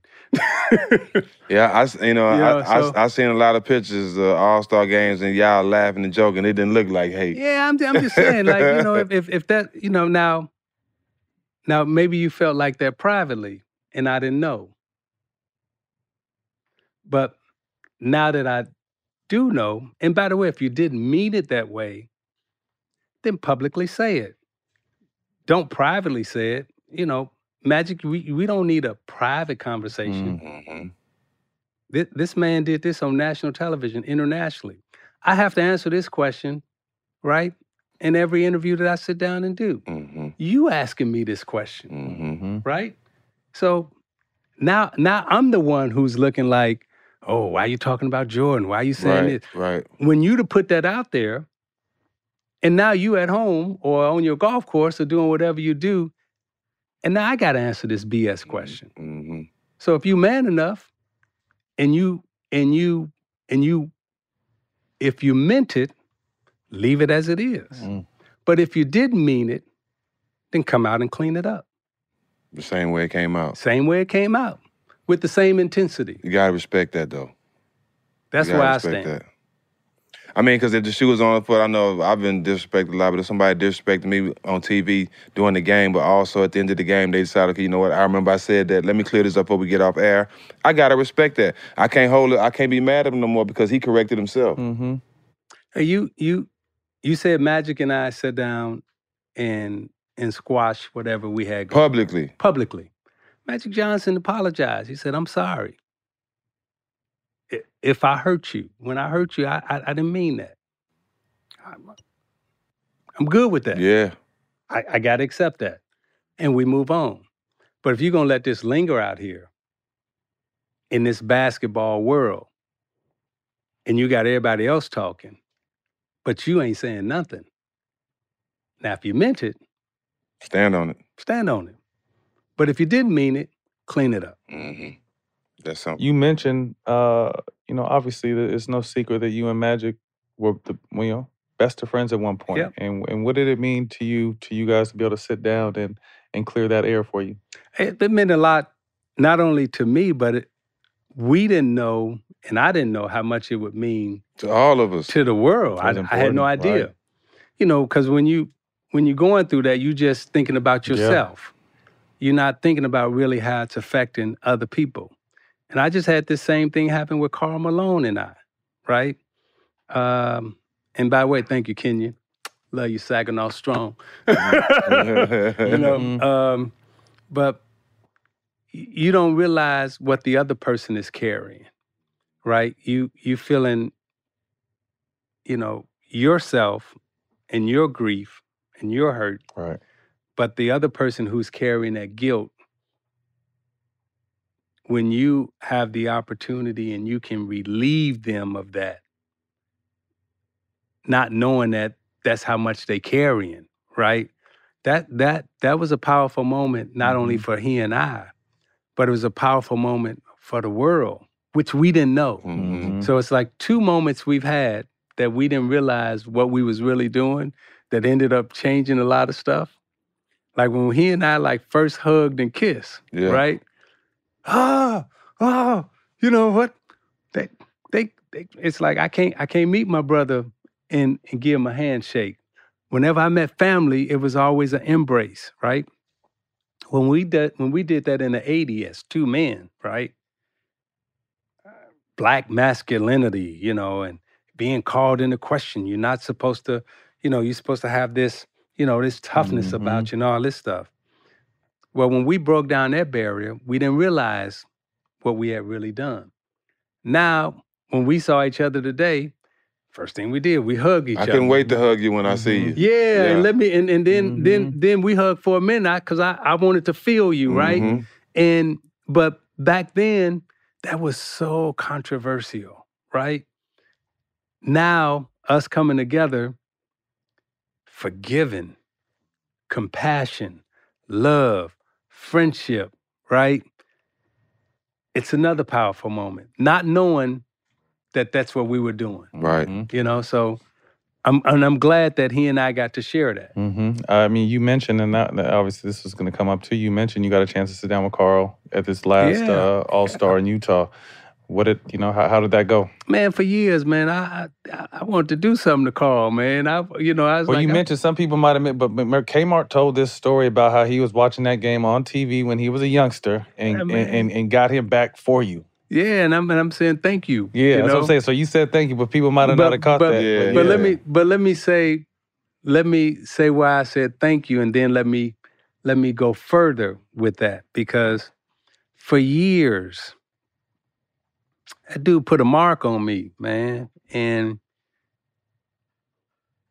for years I was like, I'm gonna get my mark back. You know, you put a scar on me, and I'm gonna get my scar back. When I get my scar back, we even. But that, you know, not my lick though. My scar. No, I didn't get scar back. A lick on heel. No. Scars for life. I need my scar back. now we even, you know. Straight up. But and so fast forward, right? You know, I'm carrying this around for years. For years. Last Dance come out, and you know, the narrative was, you know, everybody hated Isiah. You know, nobody wanted him around. Nobody wanted him to be a part of it, so forth. So that was what's being played. So now, on the background, I'm getting calls from everybody. I'm getting calls from the Chicago Bulls team, teammates, people in the Chicago Bulls front office. I'm getting calls from people who was on the Dream Team saying, hey, man, that ain't me. You know how I feel about you, da-da-da. Okay, cool. Then I get a call from Karl. And I'm like, and he said, hey, man, I and this was years ago. He said, hey, man, I just want to tell you, like, you know, I hear all this stuff about the Dream Team. You know how Karl talk. I'm a man. I'm a real man. I don't, you know, I ain't hiding behind nothing. You know, I didn't have nothing to do with that. You not making a team. As a matter of fact, you know, I'm speaking for Stockton and I. And he said this on camera. He said, if there was a secret meeting, me and Stockton wasn't a part of no secret meeting trying to keep you off the team. That wasn't us. So now, my next question is, so man, why you hit me like that? And this is what I have to respect. And Kenyon, I hope you can respect this too, brother, because and all my people in Chicago and in Detroit, everywhere, I hope y'all can respect this about Karl Malone. Because what he said was, hey, look, I meant to hit you. That's how we played. You come down the lane, you're gonna get some physicality. So I meant to do it. He said, but I didn't mean to do that. And I apologize, because I didn't mean to do that. Hey, I have to accept that. You know what I mean? Because now, if he would have been like, I'm a tough guy, that's how we play, and yeah, I'm gonna laid you out, blah, blah, blah. But at the same time, now he gets emotional and he start crying. And, when people start crying, now you crying, right? You know what I mean? Yeah, so, contagious, yeah. Yeah, so. You never know what people dealing with, bro. Yeah, and so I was only looking at it from my point of view. I never knew the type of guilt that he was walking around carrying. And so by me saying, hey, man, it's okay. I love you, brother. We good. Man, he said, you just took the whole weight off my shoulder. Now, I never knew he was walking around with weight. I just thought he was walking around like, yeah, I'm a tough dude. Look what I did to you and somebody else I'm going to do. But that ain't the way he was thinking. And when he said, yeah, I meant to hit you, but I didn't mean to do that. Now, that last part, I got to accept, right? And that's, that was real. So I respect that. Mid to late 80s, you start winning, start going on the road. Mm-hmm. What clicked? We became one. Everybody on the same page. Everybody on the same page. That one identity, string. that foundation. Yeah. And I don't care who you sit in this chair. If he's a Piston, he gonna tell the same story. He gonna act the same way. He gonna carry himself the same way. We still got a group chat, right? John said that. Sally. John Sally said that. Nah. This who we are from day one, right? That's what clicked. It wasn't like we became better basketball players. We became like this, as opposed to being 5 individuals, right? Now, a punch is more powerful than a slap. All the time, Bruce Lee. Talk to me. And when you put some energy in there, behind that thing, boom! I'm right? trying to tell you. And that's what we was walking up in there with, right? All force, right? Teams had no shot, right? Because all our togetherness, all force, it was intimidating. Mm-hmm. So when you say what made it come together is those sacrifices, those individual sacrifices that we all was making, that communication, that crying, that breakdown, those heartaches, all that staying together, and then you become one. And when we became one, we're definitely the most misunderstood team that's ever played in the NBA. Mm-hmm. And we're the most misunderstood team that's ever played in the NBA. And I say team because we were a team. The NBA, wants to promote individuals. Mm-hmm. You know my whole team. Mm-hmm. You know our team to the 9th, 10th man. First and last name. Yes. Our team, right? And that's how we promoted ourselves, right? The NBA wanted to give you the individual. We like, nah, we coming to the captain's meeting. We came to the captain's meeting one time and our whole team came to the motherfucking captain's meeting. That's dope. That's making a statement. And so that type of togetherness, that type of chemistry. Now, these are the facts. Our first championship in '89, because they didn't understand us. And we got the best record in the league, but we don't have one All-Pro on our team. I didn't make first team. I didn't make second team. I didn't make third team. Hatred. Joe didn't make first team, second team, or third team. Hatred. Rodman didn't make first team, second team, or third team. Lambeer didn't make first. Now, we got the best record in the league, and we swept the Lakers, right? And they say the Lakers was hurt. But they don't never say I was hurt when they beat us. Mm-hmm. Right? Mm-hmm. You know, but, you know, and the other point I want to make is the sacrifices in terms of team. Not only did we not have anybody make All-Pro, but nobody averaged 20 points a game. I led with 19. This one had 18. Two had 17. This one had 15. Balanced. This one had 30. Balance. We were a team. Who you gonna stop? One night I get 35, right? Game 5 to go to beat Boston. The year before I had thrown the ball away. Come back in 88, we back in game 5 again. Junior, what you gonna do? I got Magic in my mind. I got James Worthy in my mind because I done seen them get up, come back. So that game 5 in Boston, I dropped 35, 36, had like a great game. Come back game 6 on the closeout game. You know how many points I scored in the closeout game? 9. You know who got hot? Benny. The microwave. Benny got hot, and it was like, all right. Go. Yeah. Now, if we was playing analytic basketball and playing selfish basketball, hey, man, I got to get my 20. Yeah. I got to keep my average up, right? Right. And so that balance that you talk about, we can't beat the Lakers and the Celtics individually. But our team, can we beat Best them? team. Hell yeah.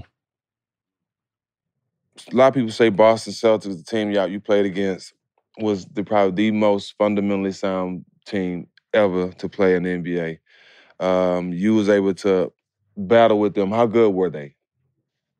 They were that. They were that. Yeah. Not only were they that, but they were so smart. I mean, Walton, Bird, McHale, Parrish, Ainge, Dennis Johnson.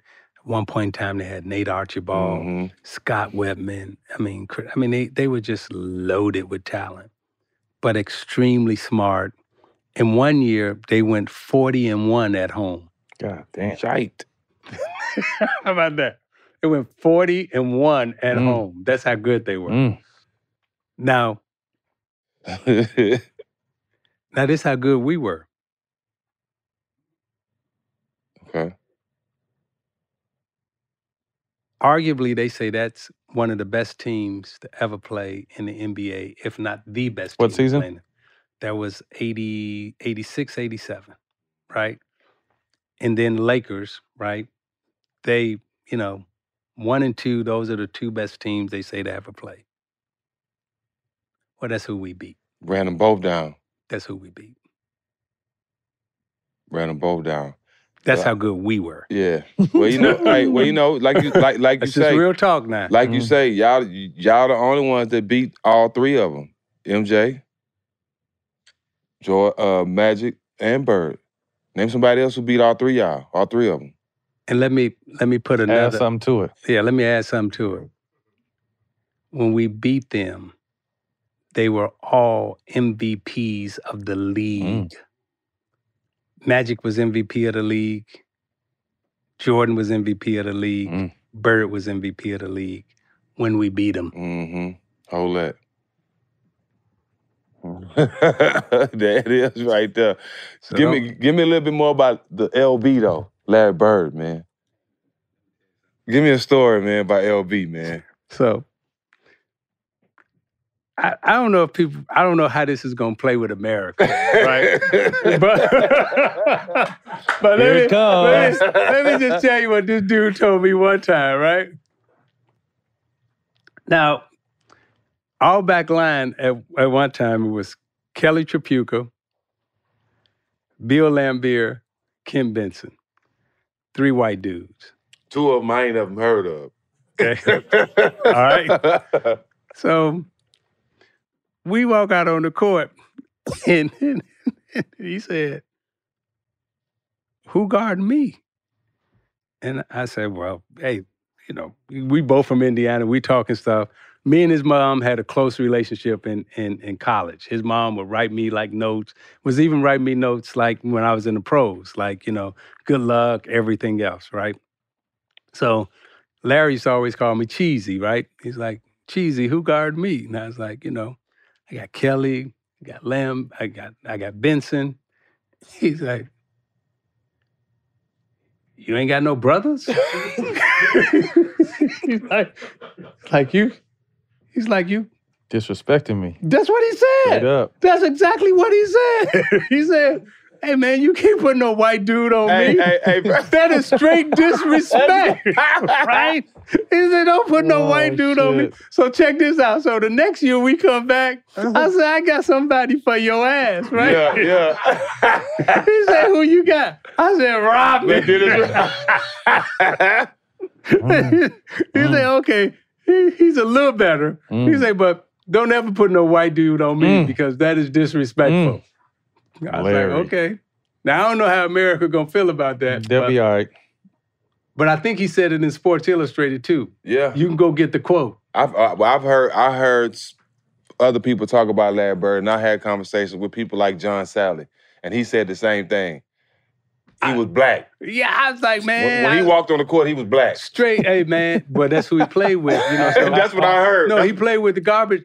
So the garbage truck workers in story is in French Lick. He grew up. Him and Quinn Buckner, right? Mm-hmm. So he grew up. Even though French Lick, that's kind of Larry. He ain't into all that, right? He he did his own thing. But you better put somebody on me that got I some respect. melanin in their skin. And if he ain't got no melanin, he can't guard me. He can't guard me. That you disrespecting my game. And even if he got some melanin, he gonna have a long night. But you know what though? I know he walked out on the court one time and somebody said, man, look at this white boy on me. He can't guard me. And Larry served him. All you know the what I'm saying? time. So I'm pretty sure he heard that before too. Man, they used to talk so much trash, man. So I remember we playing them in the elimination game in Joe Louis Arena. And, end of the game, they up like 8 or 9. They done won the series. And you're going to try to take that last shot, right? And Mikhail said, I hope you make this last shot because it's your last one of the season. While I'm in the air. Mid-air. Bam. Clang. I missed it. But they used to talk so much trash, man. And if you go back and you watch the Lakers Celtic documentary, you will see how much trash they was talking to. I don't know if it was Worthy or Magic was at the foul line and he missed the free throw. And ML Carr walked across the foul line and the choke sign. Yeah. And then man, and I remember, I don't know if it was 84 or 85. So I'm following the series back and forth. The Lakers win in Boston. And they just come up in there and they gangster Boston. Because Boston was supposed to be the physical team. The Lakers was supposed to be Showtime. And, so Lakers came up in there and just, boom, boom, pound. And so Larry Bird, the next day, he called, he said, my team, he called them sissies and everything else, all in the newspaper, right? So now they come back, I think it was game 5 here. And, I mean, I think that's the game that Mikhail grabbed Rabbits, threw him out of there, right? Yeah. So now I'm watching all this, right? And I'm sitting baseline, and they enter it in the Bird on the right side of the court. Bird on the baseline, and he dribbling down, and Magic come to double team, and I'm like, no. He ain't getting ready to shoot, because now I'm studying. I'm like, now I know when Bird gonna do a step back. I'm like, no. I'm in my mind, I'm like, don't come double. And he came in double and he kicked it out to Dennis Johnson. And Dennis Johnson knocked it down right from the foul line. Boom. Game. And Boston beat LA here. But those type of, rivalries going back and forth, I mean, the way they was fighting. And I felt so sorry and bad for Bird because the way Michael Cooper was guarding him, man. I mean, dude, you can see Michael Cooper's fingernails all on Bird's, like, one time he pulled his shirt and all you saw was Coop's fingernails, like, but man, they was going at it. And so now they go back to Boston and Bird was real clever. So they have an out of bounds play where ball's here on the right side, and he's coming up to set an up screen. As he come, instead of it being a pin down. Yeah, he said no. He comes up to set an up screen. But when he comes to set an up screen now, you taking the ball out, and that's the corner. And as he's setting the up screen, the defender is in front of him. Mm-hmm. And that dude flared to the corner. Gets the victim, Money ball. And caught it. And when he let it go, I was like, he ain't missing. It was like, hit the back of the rim. But that ball must have stayed in the air for about 5 seconds. I mean, just spinning perfectly, right? Boom, hit the back, bounced off, and I was like, hey, God was with y'all today, Lakers. Because, I mean, it was so clever of a play that he was able to up, slide, ball there, ball came in, and he was able to just catching rhythm right in front of the Laker bench. And if you go back and you look, you'll see Pat Riley like, hoping it don't go in. Oh, everybody was praying. I mean, the whole gym, man, when he caught the ball, when some people catch the ball, they go, yep. Right? The whole gym. And when he missed, it was like, whew, yeah. Give me something quick on Rodman. Best athlete I've ever seen probably in the NBA. Not the highest jumping. Athlete. But just the best athlete. Like, I've never seen anybody who, ran that fast and then quick jump like that. So my first time playing with him, literally, he gets the rebound, kick it to me on the outlet pass, right? And so when I get on the outlet, now I'm dribbling to the middle of the floor to set the break. As I'm dribbling to the middle of the floor, now this dude just threw it to me. He down there underneath the basket, waving for it. And I'm like, how the hell he get? So, of course, I kick it up. But adjusting to his speed was the first thing I had to do. And then I never saw anybody scientifically break down rebounding the way Dennis Rodman did. So our first couple of games, we be in the layup line, and then he stopped. And he just, stand under the rim. And, used to be you lay it up, and then after you do your layups, then you start taking little short pull-up shots, right? And so whenever we started taking short pull-up shots, he would stop. And so finally, I'm like, man, what you doing, man? Get in line. Like, he's like, no, I'm counting. So Dennis was a little strange anyway. I'm like, I ain't gonna even respond to that. I'm just going on back to the left. Nigga, what is you counting? Yeah, he's like, I'm counting, right? And so my mind everywhere, right? And so finally, now we break up, and he's still standing on the basket, right? And he's just looking at everybody ball, and I'm like, what you counting? Like, I didn't ask what you counting. I said, what you doing?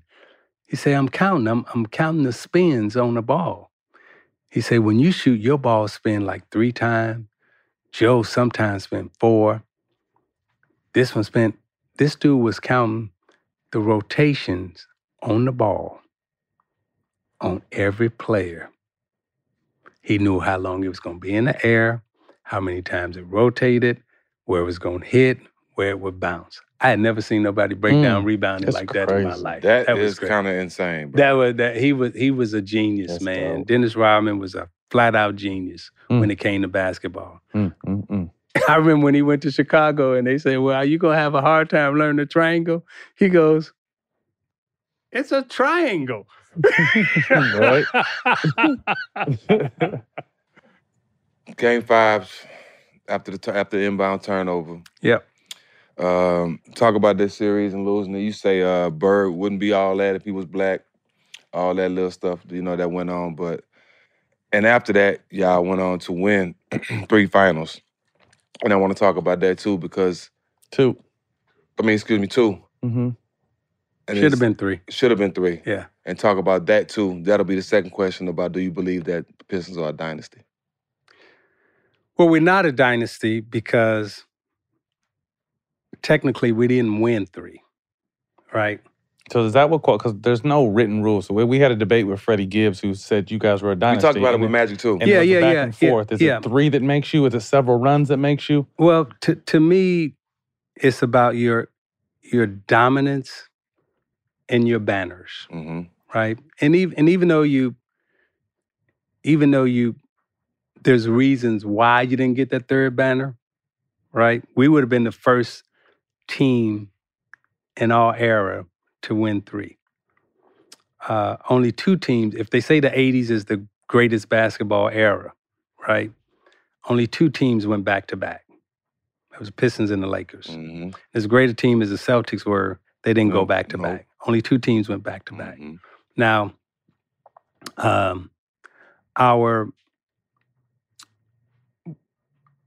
we a dynasty?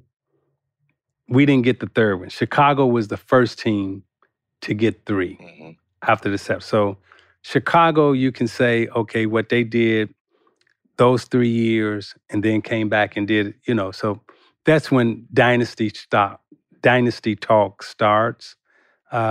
Lakers, Celtics, you have to give them dynasty talk because of their historical relevance. What Magic and Bird walked into, they walked into ready-made dynasties already. They were already dynasties, right? Celtics were already a dynasty. Yeah. Lakers was already a dynasty. What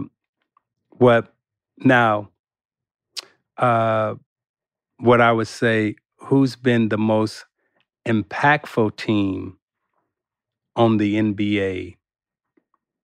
It's the Detroit Pistons. When you look at our style of play, pick and roll basketball, stretch 5 in Lambeer, small guards, shooting from the perimeter. We didn't have a post-up player. The way we influenced the game, little guys like myself, we weren't supposed to win championships. As a matter of fact, when I came into the league, all the point guards, Magic Johnson, Reggie Theus, Paul Pressey, everybody was 6'8", 6'9". Little dudes we weren't supposed to win, right? And as a matter of fact, I'm still the only one that's won this way. Now, Steph, right, has won in Golden State, established a dynasty, but his playing style is different than mine. Totally. I scored and assisted. He scores. So 2 different ways of impacting. But so Golden State, what they did, dynasty. But the most impactful and the most influential team that's played is the Detroit Pistons. You played D too. I still hold the record on both ends. And when you look at the playoff record in terms of steals, I think one year I had 66 steals in a playoff run. Damn. I'm going to say that again. It's a thief. Yeah, I was. It's a real thief. That's a lot of defense 66. Right there. But, I think we've influenced the game the most from an offensive standpoint and also from a defensive standpoint. And then I would also say from a guard playing standpoint, the way guards play now, every team, they don't have a Magic Johnson type guard. They don't have a Michael Jordan type guard. They don't have a Dennis Johnson type guard. Every team right now has an Isiah Thomas, Joe Dumars, Vinnie Johnson type guard. You may not like it. You may not want to acknowledge it. It is true. But those are the facts. Right.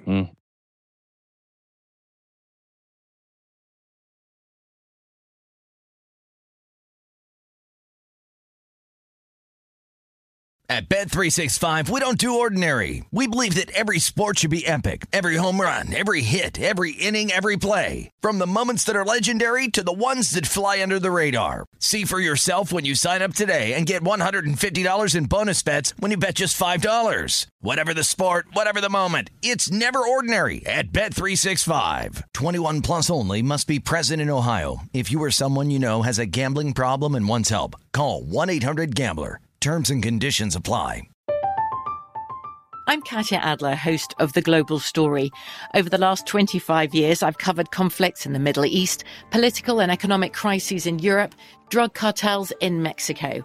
Now I'm covering the stories behind the news all over the world in conversation with those who break it.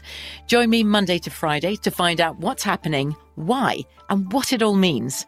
Follow The Global Story from the BBC wherever you listen to podcasts. Zumo Play is your destination for endless entertainment. With a diverse lineup of 350 plus live channels, movies, and full TV series, you'll easily find something to watch right away. And the best part? It's all free. Love music? Get lost in the 90s with iHeart 90s, dance away with hip-hop beats, and more on the iHeartRadio music channels. No logins, no signups, no accounts, no hassle. So what are you waiting for? Start streaming at play.xumo.com or download from the app and Google Play stores today. All you can stream with Zumo Play. Hello, it is Ryan, and I was on a flight the other day playing one of my favorite social spin slot games on ChumbaCasino.com. I looked over at the person sitting next to me, and you know what they were doing?